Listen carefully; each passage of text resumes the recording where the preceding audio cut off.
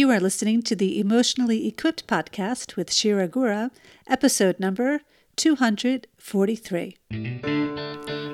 Hi, this is Shira, and welcome to my podcast. To me, there is absolutely nothing more important than getting emotionally equipped, because literally everything you do in your life has an emotional component to it. And unless you are emotionally equipped, those emotions have the potential to hijack your life. This podcast and my award-winning books were created to inspire you to see what's possible in your life. And my course takes it all to the next level by teaching you how to be in control of your emotions, how to stop playing the victim, and how to feel good in your relationships and with yourself.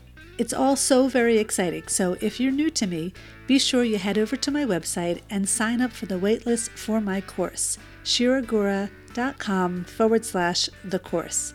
Thank you so much for choosing to be with me today, and now for today's episode. Hello, my dear listeners, and thank you so much for choosing to be with me today. So I would like to start this week's podcast with a question. And the question is, do you see yourself as a judgmental person?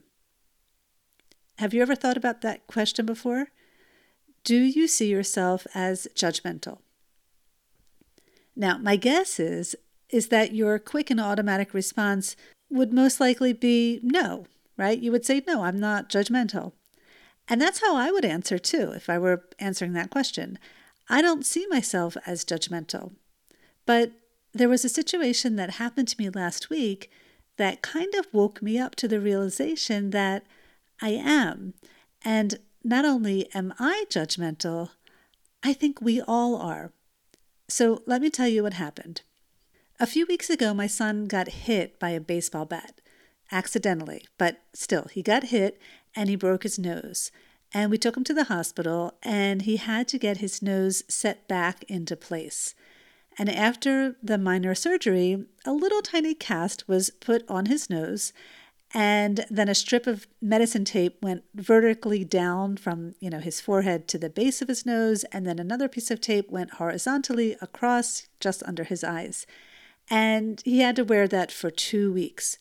It definitely looked a lot worse than it was, but he didn't really mind, actually, which was great. I actually thought he was going to feel nervous or ashamed or embarrassed, to walk around in public like that.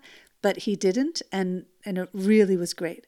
Because he was getting stared at, left and right. Because, like I said, it looked a lot worse than it was, but he didn't care. Anyway, so a couple of weeks ago, I took him out for lunch.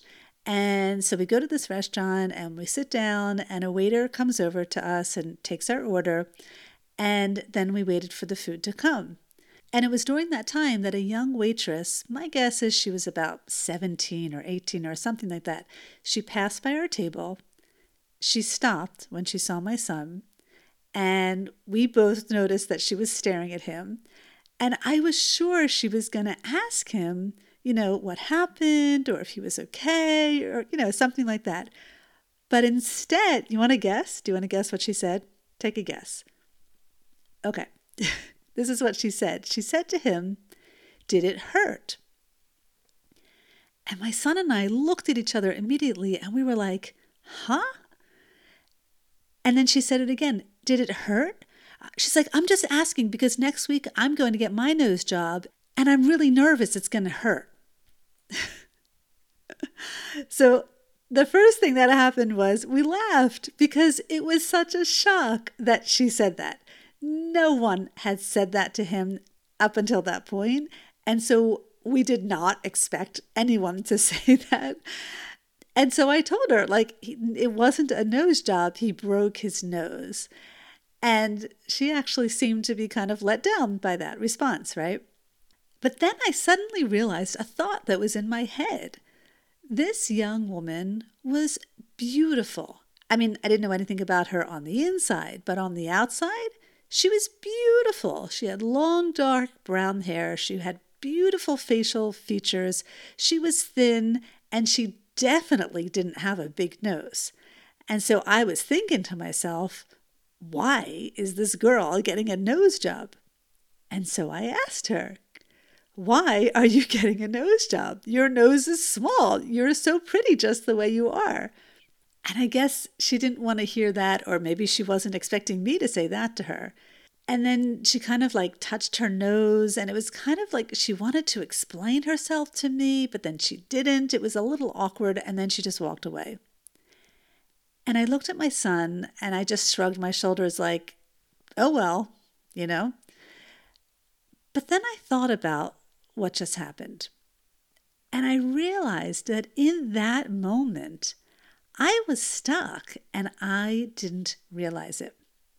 And so as I sat there drinking my water, I took myself through the unstuck method in order to get unstuck from that story from the past, because I was definitely stuck. So I took a stop, I just paused, and I took a few breaths. Now, what was I feeling at that time? I was feeling surprised, I was feeling shocked. That's obvious. But what I think I didn't notice at that time was that I was also feeling judgmental. And I was also feeling desire. But I just didn't see any of those in the moment because the moment happened so quickly. And so I just let myself rest with those two emotions that I didn't even notice I was feeling in that moment. And then I uncovered that I believed this woman shouldn't do anything to her nose. But that was just a belief, right? That's not a truth. That's just my perspective of the story.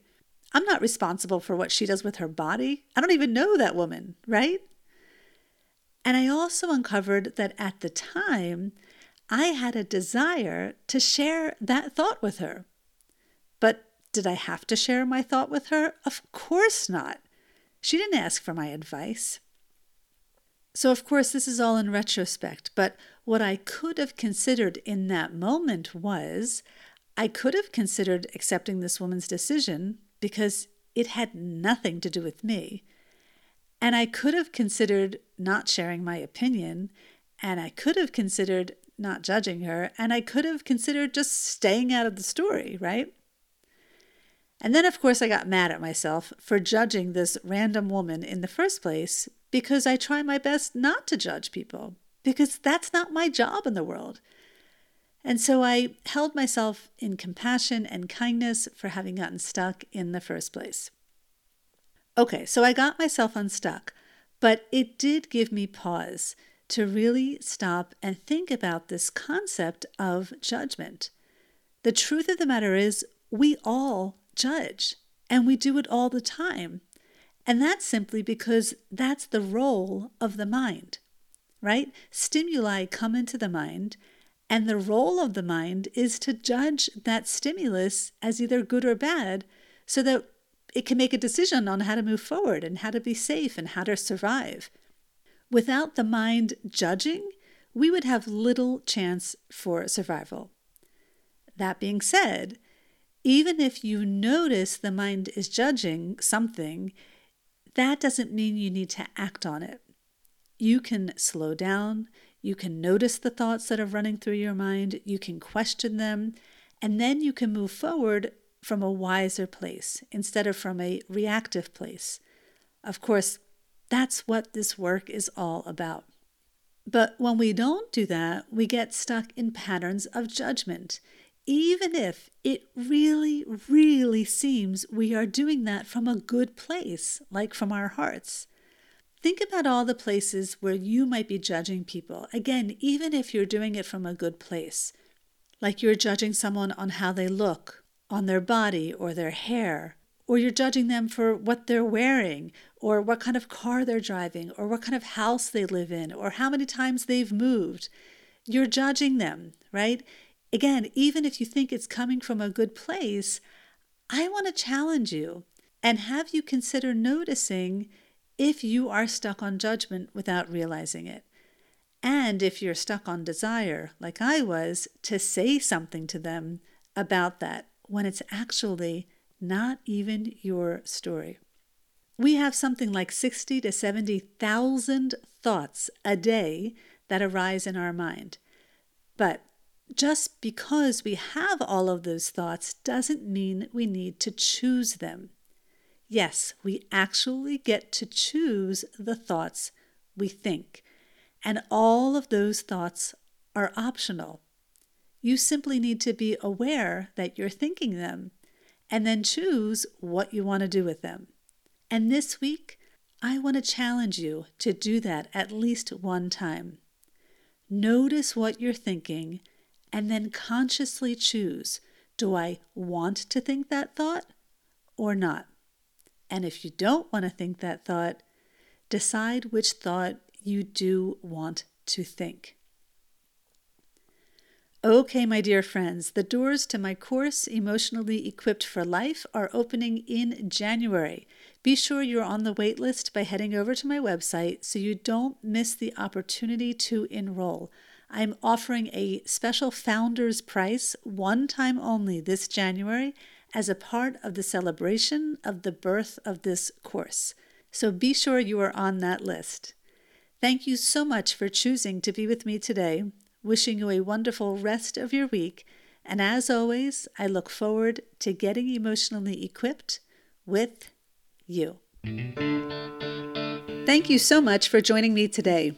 If you enjoyed this episode, you will love my course, Emotionally Equipped for Life. This is an 8-week journey where you learn how to take 100% responsibility for your life, for your relationships, and for your dreams. This course is totally different from reading my books or even listening to this podcast, as it is in this course that you start to do the work live with me, and when you do, it's where the real shifts start to happen.